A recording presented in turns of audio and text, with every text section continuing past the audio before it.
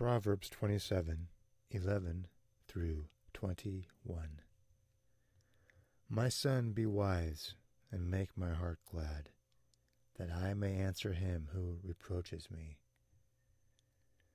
A prudent man foresees evil and hides himself. The simple pass on and are punished. Take the garment of him who is surety for a stranger, and hold it in pledge when he is surety for a seductress. He who blesses his friend with a loud voice, rising early in the morning, it will be counted a curse to him.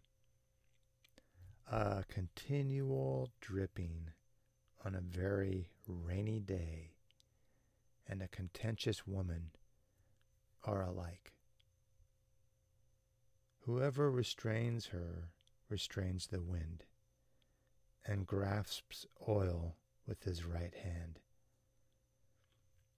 As iron sharpens iron, so a man sharpens the countenance of his friend.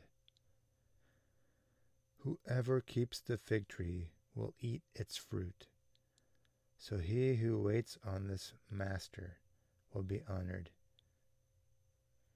As in water, face reflects face, so a man's heart reveals the man. Hell and destruction are never full, so the eyes of man are never satisfied.